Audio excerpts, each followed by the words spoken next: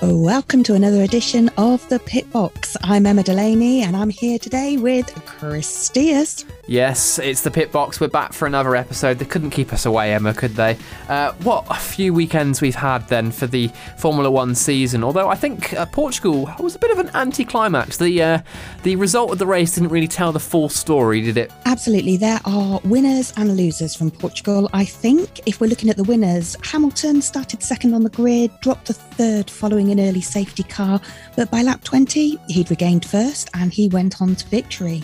Another winner, Perez, saw his best result of the year, P4. Alpine, they had a good weekend. Ocon and Alonso coming in 7th and 8th.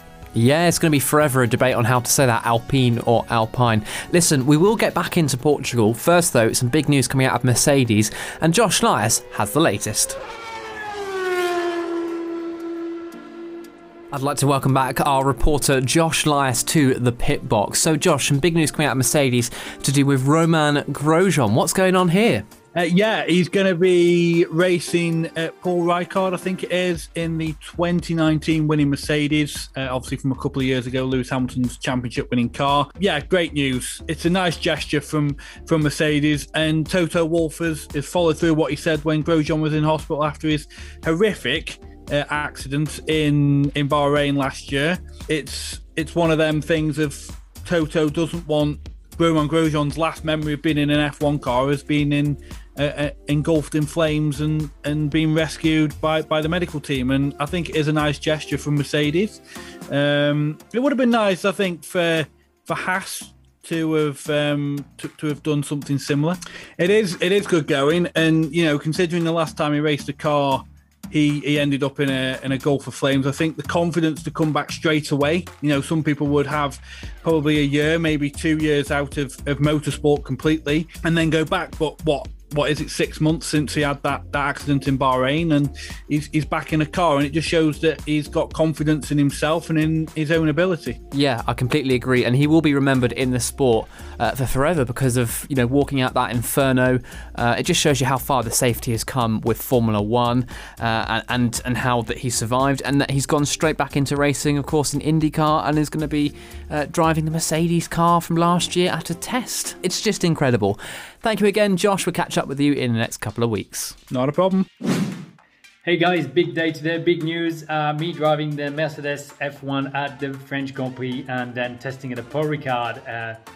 Incredible experience. Very grateful to Mercedes and Toto to make it happen. And also grateful to all of you guys because I've been going on social media and I've seen that everyone is genuinely happy for me to jump back in a Formula One car, and that means a lot of positive vibes around it, and thank you very much for it. It means a lot, and I guess we can say the Phoenix is back. That was Romain Grosjean's message on his Instagram account. He posted that this week. Really happy for him, Emma. I don't know about you. It's exactly what was needed. It was a horrific accident. You could have just walked away and that would have been it. But no, with support, he's getting back in the car, and that is exactly what he needs. He needs to reignite that love and the passion, which he's obviously got because of the Indy racing. So let's just talk about this for a minute, because most drivers would probably take a break from motor racing, from the sport, as Josh made clear in his report. But Romain just wants to jump straight into the car, and I got a lot of praise for that, because that takes some guts. And I think it's very, very much based on psychology, isn't it? It's the psychological side of things. Get back in, do it again. It's like getting back on your horse when you've fallen off, isn't it? The sooner you do it, and the sooner you change the mindset from that was bad to this is great, the sooner you can get on. And you never know, it might not be the last time we see him in a Formula One car, but it's really exciting. It's going to be at the French Grand Prix weekend, so he's going to be doing some sort of demo laps in the car, and I think he's doing a test after the weekend as well. So hopefully he'll have a home crowd for that, fingers crossed, because of COVID. Now let's go back to Portugal. So we mentioned that the podium and the final results didn't really tell the full story of the race. Now, one particular driver I want to have a particular mention to, obviously Sergio Perez, but also Lando Norris, P5 again. McLaren looking very consistent at the minute. They are. I think this is a sign of things to come, and I think they can only get better. It definitely appears that the only way is up at McLaren this season. Now, Sergio Perez, what a race he had. Great tyre management on the medium tyres. I think he came back in P4 in the end, so what a great race he had. And I think, again, that is a sign of something to come. He is really good on his tyres. I'm interested to see how he does if that was needed in wet weather. And yeah, I mean, he's only got a future ahead of him, hasn't he, with a drive like that? Yeah, it's like a dream drive for Checo. Now, Williams, they look like a very strong team, but it depends what the weather's doing, dependent on what Williams team we get.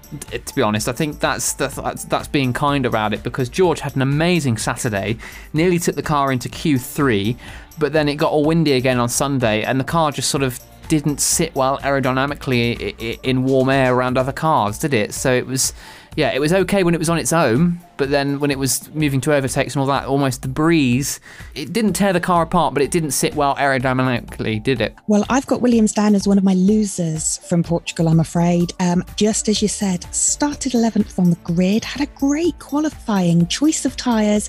You know, the future looked bright for Sunday, but from the very start, he started dropping places. George Russell started dropping places, ultimately finishing in 16th. It was down to fluctuating wind conditions and turbulent air. It's not something that we've seen to this degree before, so it'll be interesting to see how that progresses during the season. Yeah, looking ahead at future races, I think it'd be interesting to see what Williams car we get and how it performs aerodynamically in the future. And also looking ahead, Spain is this coming weekend, so it's coming thick and fast. And one of the winners from Portugal was, of course, Fernando Alonso. Hopefully he does really well looking ahead to Spain. So how do we think he's going to fare? Absolutely. He really, during the end of the race, he really came alive, and the car seemed to come alive with him, and he was putting in some fantastic work. Hopefully that's a sign of things to come. It's also worth bearing in mind, though, there's been a change to turn 10. It's been remodelled, and they've altered the very acute angle to a more gently arcing left-hander, providing more of a runoff area. Now, I think that is going to affect the more veteran drivers, because up till now they've been driving it with that very sharp bend. Is it going to make a huge difference? Possibly. Well, I actually think it will affect all the drivers in some form, because they're relatively used to the Barcelona track, because they use it for testing. It's also been used in the junior formulas as well. So I think it's going to throw up some surprises. Now, Sebastian Vettel, what's the situation there? Because he's looking pretty good off the back of Portugal, and I'm hearing he might have some upgrades. It has been confirmed that Vettel will have the team's new aero package installed on the Aston Martin in time for the Grand Prix. That was the sound of a Formula E car, because of course this weekend is the Monaco E-Prix, and I'm really looking forward to it, because it's the first time ever that Formula E is going to be going up the hill and through the tunnel. Really exciting this, isn't it, Emma? The thing about the Monaco circuit and the E-Prix is the fact that it's fast and it's narrow, so the track is perfect for the cars and the drivers.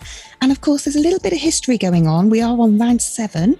There's been 5 different winners in the last 6 races. There is everything to play for. Yeah, Mercedes are currently topping the Drivers' Championship at the minute, but the field is so narrow in the drivers' standings. Fewer than 20 points split the top 6. That's incredible. And as I say, the stakes could not be higher, really. Every team in the field has scored points so far this season. So I'm really excited to see how Monaco pans out, and it could be a good insight to see the Monaco track, because that's going to be in a few weeks' time as well in Formula 1. It'll be really good to see some racing in Monaco again, I think. It will be. And also, don't think because they're electric cars that it's not quite as action-packed as the Grand Prix is. The last race, round 6, well, what can we say? Out of 24 races, 9 finished, and a further 5 were disqualified for exceeding energy units after numerous safety cars came out. It is well worth having a look. We're looking Saturday the 8th of May. The race will start at 2:30. So if you've got access to watch it, please do have a look, because it's great. So the exceeding energy use is basically the equivalent of your petrol light coming on in your car. So you're not like on borrowed time to fill up your car again. In Formula E, it puts the car in, like, it runs out and then it has like a reserve energy supply so it can get back to the pits. That's not allowed in Formula E. So you're disqualified from the race. So you've run out of electricity, I suppose. That's the aim of the sport. It's really interesting as well because you've got like fan boosts as well. You can vote for your favourite driver. I believe Mercedes are topping the Drivers' Championship at the minute. So the Monaco E-Prix is this coming weekend.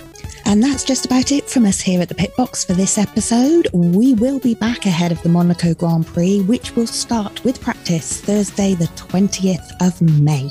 Yes, don't forget the Monaco Grand Prix starts on a Thursday, so practice on a Thursday, not on a Friday, because I believe it's a bank holiday in Monaco, that's why. But don't forget to enjoy the race this coming weekend in Barcelona, and we'll see you ahead of the Monaco Grand Prix. This has been a Capella production produced and presented by Chris Steers and Emma Delaney with the support of Josh Lias on social media.